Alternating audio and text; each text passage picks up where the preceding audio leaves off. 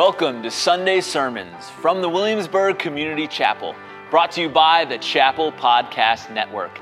Let's grab our Bibles and open up to the book of Matthew, chapter 2, verses 1 through 15.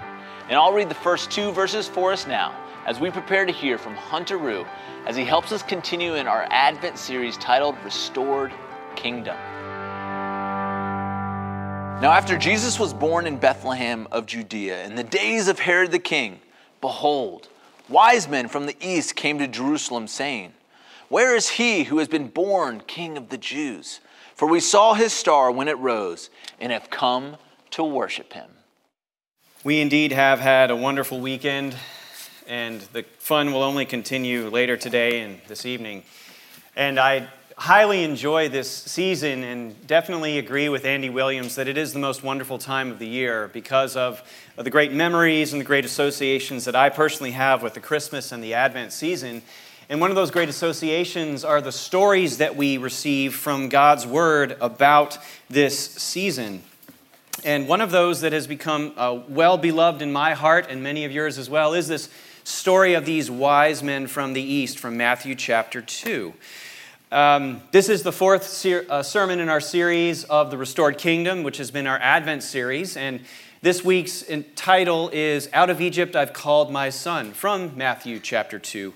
So with all of that preamble, I suppose it's ironic that I will admit to you that this is probably not appropriately termed a Christmas story, but an Epiphany story.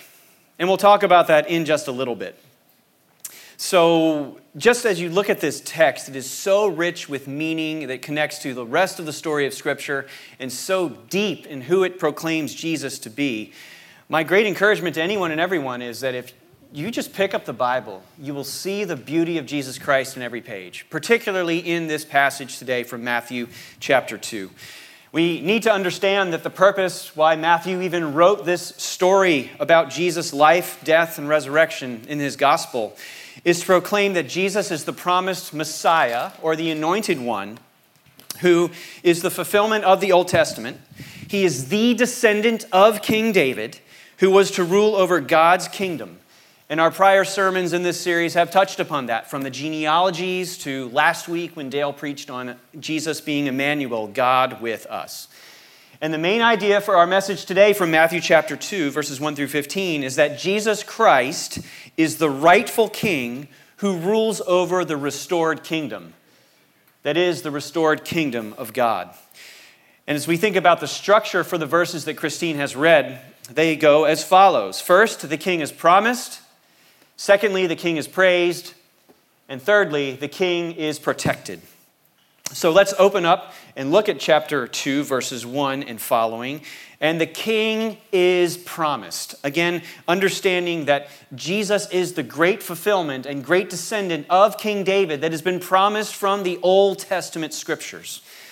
We read in verse 1, "Now after this, Jesus was born in Bethlehem of Judea in the days of Herod the king. Behold, wise men from the east came to Jerusalem, saying, 'Where is he who has been born King of the Jews? For we saw his star when it rose, and have come to worship him.'"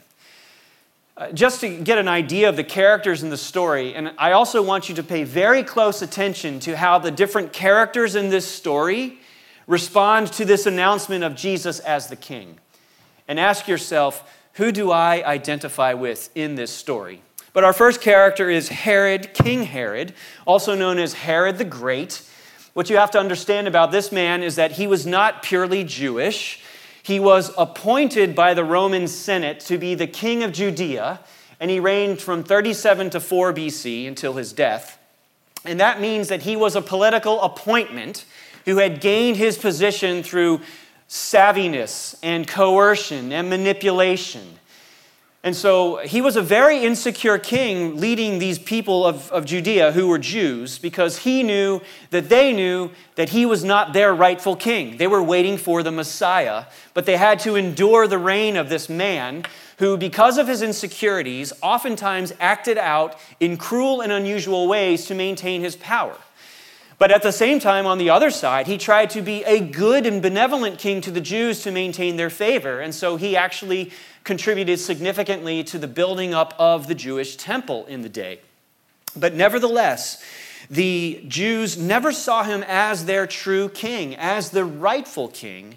They saw him simply as a politically appointed king who was a usurper, who was simply in for the power and the influence that he could gain from the position. Now contrast that to this group of men known as the Magi, or the wise men. The word magi, which is the actual word used in the Greek text of the New Testament, is a Persian word which means experts regarding the stars. So to some level, we know that these wise men were astrologers, maybe even priests from the east, which could be the land of Babylon, which is modern-day Iraq, maybe from other parts of what was known as Arabia. And over the centuries, they had become well known for interpreting dreams. And some people think that this tradition goes all the way back to the Old Testament prophet Daniel, who was known for interpreting dreams in the kingdom of Babylon, and that maybe somehow Daniel's influence had trickled down to a school of dream interpreters or priests.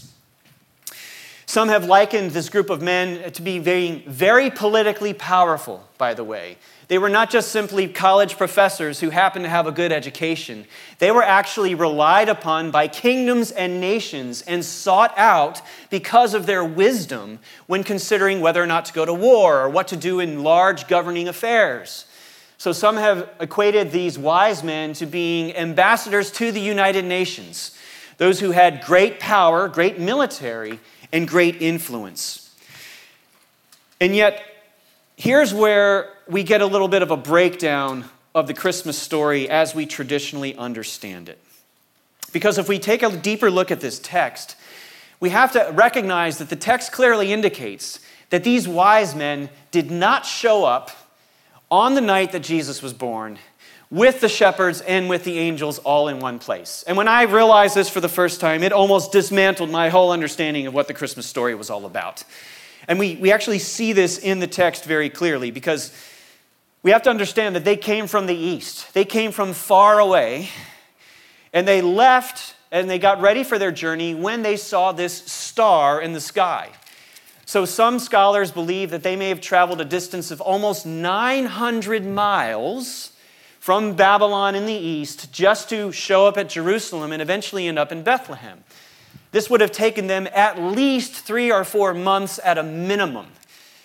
Some believe that this may have actually been a year or even 2 years after Jesus was born. And I know that this is shattering some paradigms of that beautiful scene in the Christmas story. John Duncan is crying over there because you imagine that the shepherds show up and the angels are singing glory to God in the highest, and then the wise men appear from out of nowhere with the gifts, and it just didn't happen that way.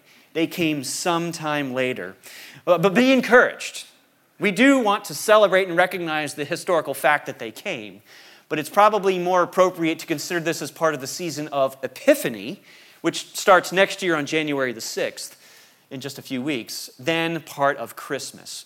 Again, if you have your manger scenes set up with everyone, it's okay, but as one friend advised us, it's okay to have the manger scene on your mantle, but maybe the wise men are on an end table off to the side, because they're still on the way.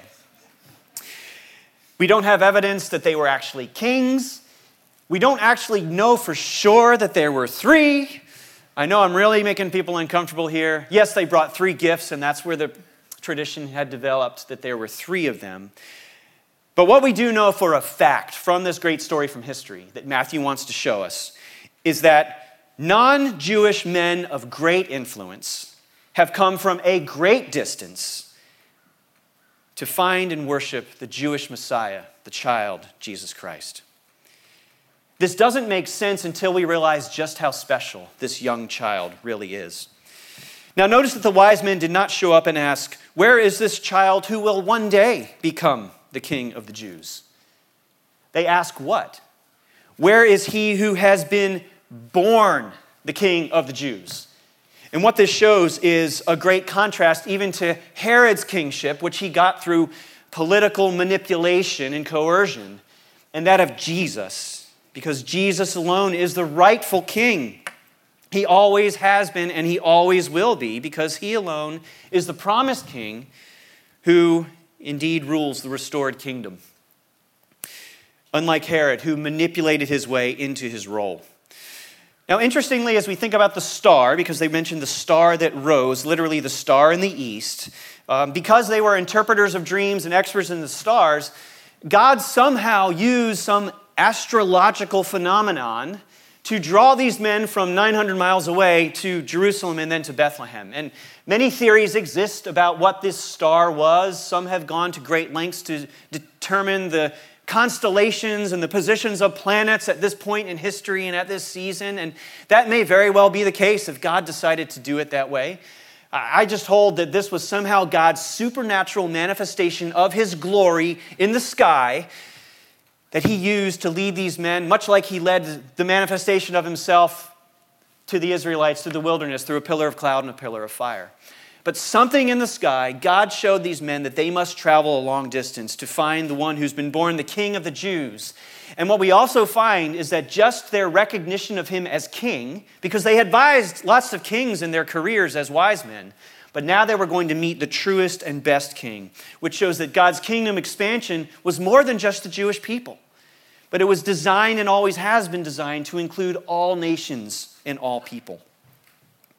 And I'm wondering if God led the wise men through this star just far enough that they got to Jerusalem. And they began to wonder, where do we go next? Let's go to the palace. Let's talk to this current king, because this newborn king is probably here somewhere, this child. And I'm wondering if God led them just to Herod, just to ask that question, to communicate to Herod, your time is just about up. I have a true king for my people, and his name is Jesus. So Herod does not exactly respond very well to this news of this potential new king. In verse 3 we read, when Herod the king heard this, he was troubled. The word means greatly anxious, and all Jerusalem with him. And assembling all the chief priests and the scribes of the people, he inquired of them where the Christ was to be born. So this was an emergency gathering of these religious leaders. Things were at DEFCON 2 for Herod because his kingdom and his kingship was under threat. And he wanted to know what the heck is going on. I'm going to call together these religious leaders and find out from them answers to my question. And somehow Herod knew that there was this expectation of the Christ, the anointed one, this great descendant of David who would serve as king and rule on the throne on God's behalf. And so he calls together these men, these religious leaders. And what's amazing is how easily they answer this very profound question about where he is to be born. Because Herod's doing his research for evil purposes here. And they answer simply in verse 5, in Bethlehem of Judea. For so it is written by the prophet, and you, O Bethlehem, in the land of Judah, are by no means least among the rulers of Judah. For from you shall come a ruler who will shepherd my people. So these religious leaders show some wonderful biblical knowledge, but they show that their hearts were far from what that knowledge and that truth was attempting to point them towards. And what's fascinating to me is that their answer of Bethlehem being the birthplace of the Messiah is just 5 miles away from where they are in Jerusalem. 5 miles is the same distance from where you are right now to the Welcome Center in Colonial Williamsburg. That is how close they were to the birth and the location of the king of the Jews. But they just didn't know it. They saw what the scripture was telling them, but they did not observe closely. Just 5 miles away. And maybe we can't blame them, because Bethlehem itself at this time was a village of maybe about 300 people. 300 people. So when we sing that song, "O Little Town of Bethlehem," that is very appropriate for this place.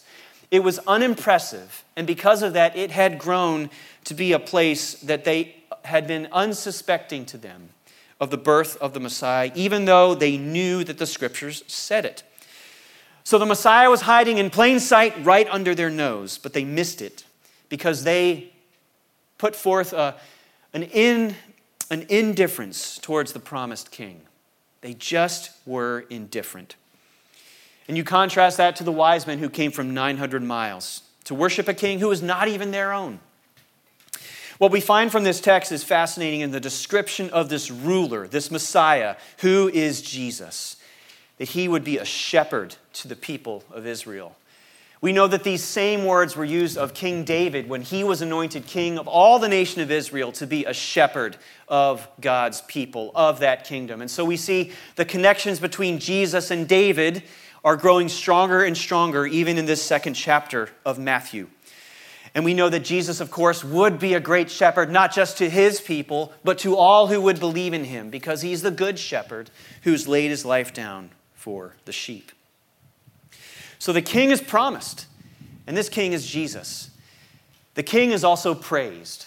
As we turn to verses 7 through 12, we read on, when then Herod summoned the wise men secretly, which is different than the religious leaders. He wanted to have a private conversation, and he ascertained from them at what time the star had appeared. What Herod was ultimately trying to discover is, how long ago did you see this star? That will tell me how old this child is.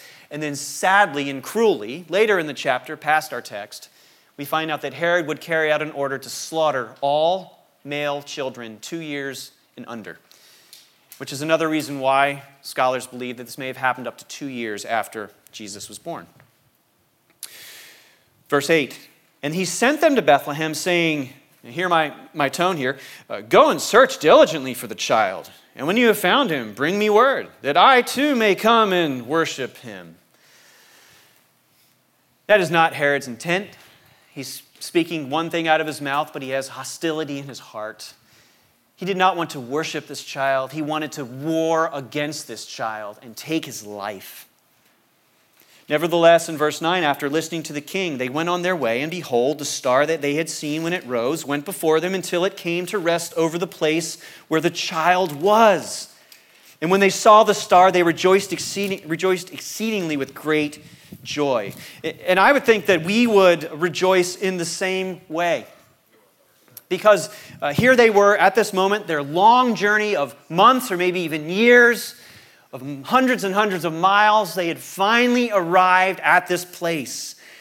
And they were excited to meet this great king, this child. And their response is remarkable. As they go in verse 11, and going into the house, and note, by the way, it's a house, it's not a stable. They saw the child with Mary, his mother, and they fell down and they worshiped him. And they opened their treasures, and they offered him gifts of gold and frankincense and myrrh.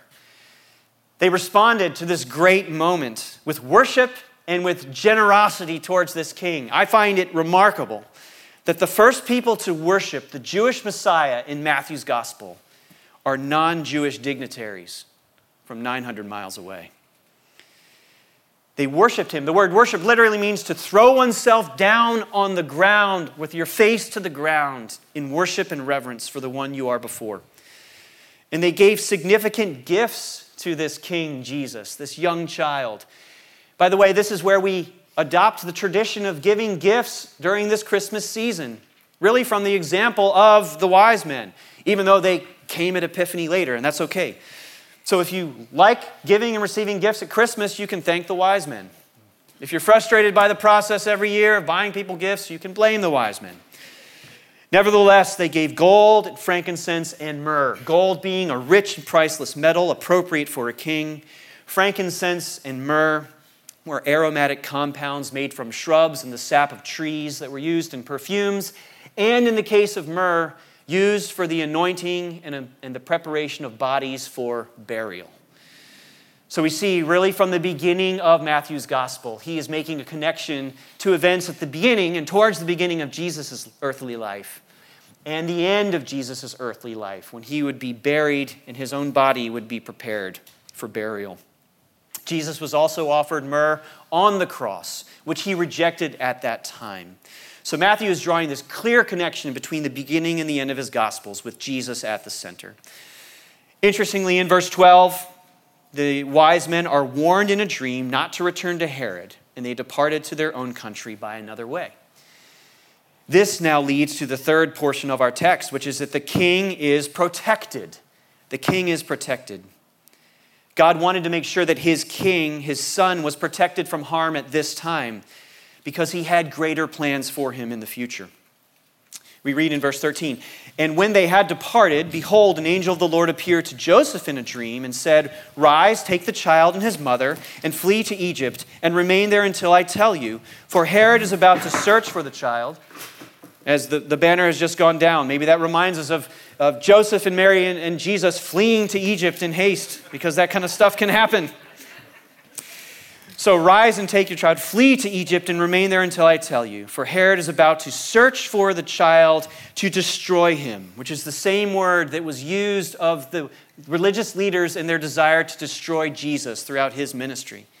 "And so Joseph rose," in verse 14, "took the child and his mother by night, and departed to Egypt, and remained there until the death of Herod. This was to fulfill what the Lord had spoken by the prophet, 'Out of Egypt I called my son.'" This was a don't waste any time.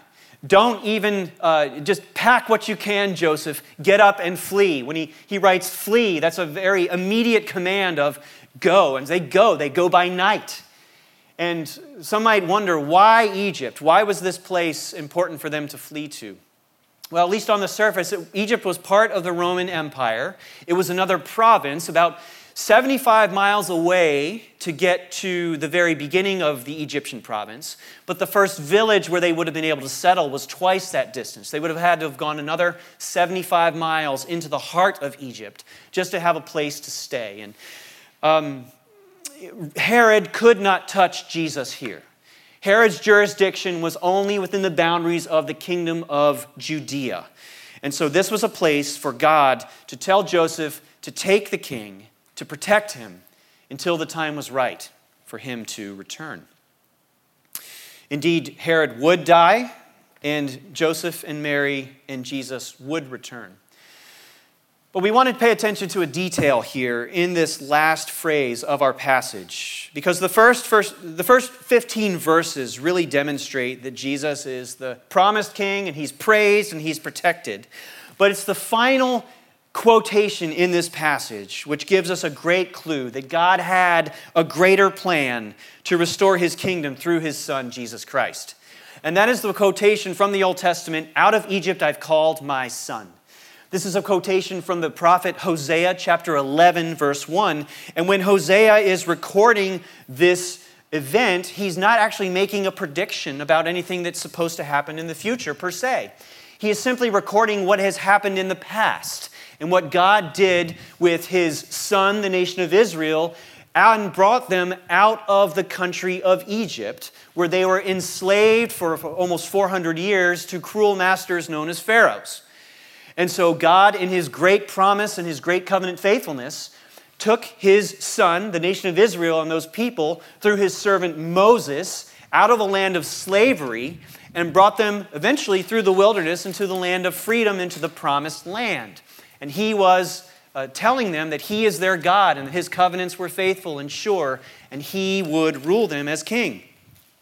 So when Matthew here quotes from Hosea chapter 11, verse 1, "Out of Egypt I have called my son," he's actually demonstrating a principle that New Testament writers would show, which is that he was likening an event in the present to something that had happened in the nation of Israel in the past.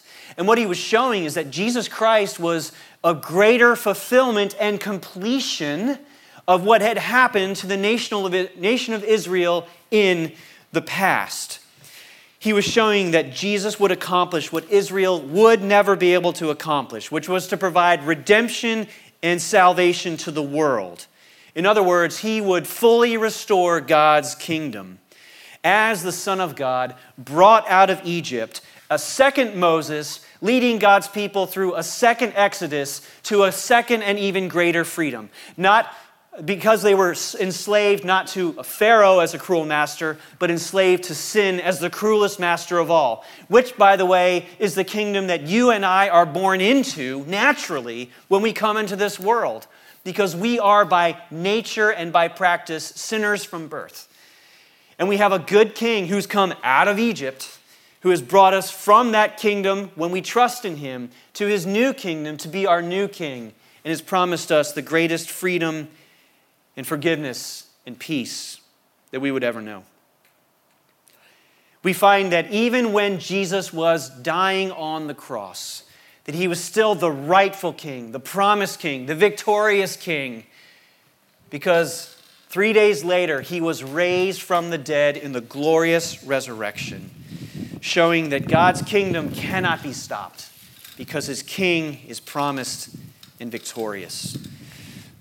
So, if we've learned that Jesus Christ is the rightful king who rules over the restored kingdom of God, the question is, how do you and I respond to this announcement that Jesus is the king? Remember, I said we need to keep an eye on the different responses found throughout our passage. Maybe we respond with fear and hostility, like Herod. Maybe we resist and reject the idea and the truth that Jesus is the king. Because after all, if Jesus is the rightful king ruling over the restored kingdom of God, that means that his authority expands over all creation, including your life and mine. And maybe like Herod, we have preferences and personal priorities that we hold on to rather than surrendering them to the truth and the reality of Jesus as the king in his sovereignty. If that describes your response to the announcement of King Jesus today, God's invitation to you is simple. Trust me, believe in me, and surrender to me, and know the full beauty of my grace and truth, and experience eternal and abundant life in my restored kingdom. I've given my son for you. You can trust me. I am good. Maybe our response is like the indifference of the religious leaders. They were so geographically close, 5 miles away, but spiritually far from the truth of Jesus as the king. They had every indication that he would be born close to them, but their knowledge was worthless because they ultimately did not take and act upon that knowledge.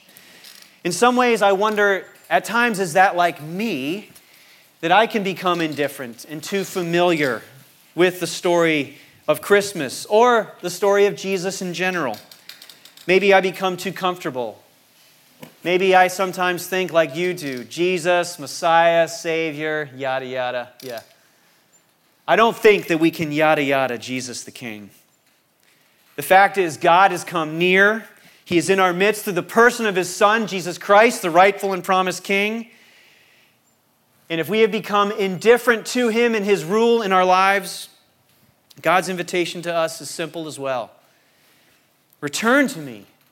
Look once again with me with fresh eyes by my grace, and know that I have sent Emmanuel to dwell with you each and every day.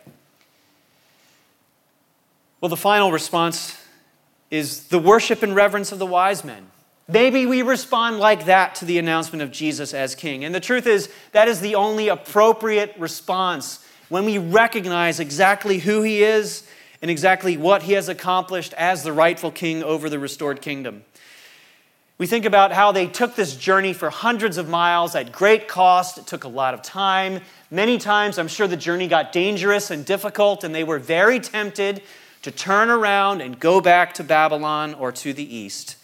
But they remained dedicated because they knew that something or someone greater was waiting. And when they arrive, they respond in worship and generosity towards this king. The truth is, they had very little knowledge about what was going to await them, but they were willing to go great distances just to worship the king.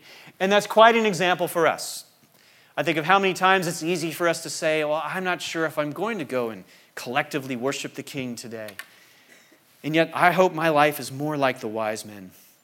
Because God desires for us to become a more surrendered people, to surrender to the true king, that is Jesus Christ. And he leads us to experience the power of his restored kingdom in our lives as we await the perfect arrival of his restored kingdom in the future when he comes to reign in righteousness, justice, and peace perfectly. Jesus Christ is the rightful king who rules over the restored kingdom. And Advent reminds us that God's kingdom is on the move because God's king has been and continues to be on the move. As the Son of God, Jesus Christ came out of Egypt to deliver us and to offer us freedom, forgiveness of sin, and citizenship in his eternal restored kingdom by his grace. And that is the true gift of Christmas, even if we learn about it from an Epiphany story. Would you surrender to the King Jesus Christ? Would you respond, and would I respond with worship and with joy as the wise men did? When we respond in this way, we experience the beauty and the benevolence of the reign of King Jesus in our lives, who's come to shepherd his people, that is you and me, in his lasting kingdom that will have no end. Thank you for joining us today. Here at the Williamsburg Community Chapel, we are all about making disciples of Jesus Christ. So wherever you are on your spiritual journey, we are excited to help you connect to Christ and his community. Have a blessed day.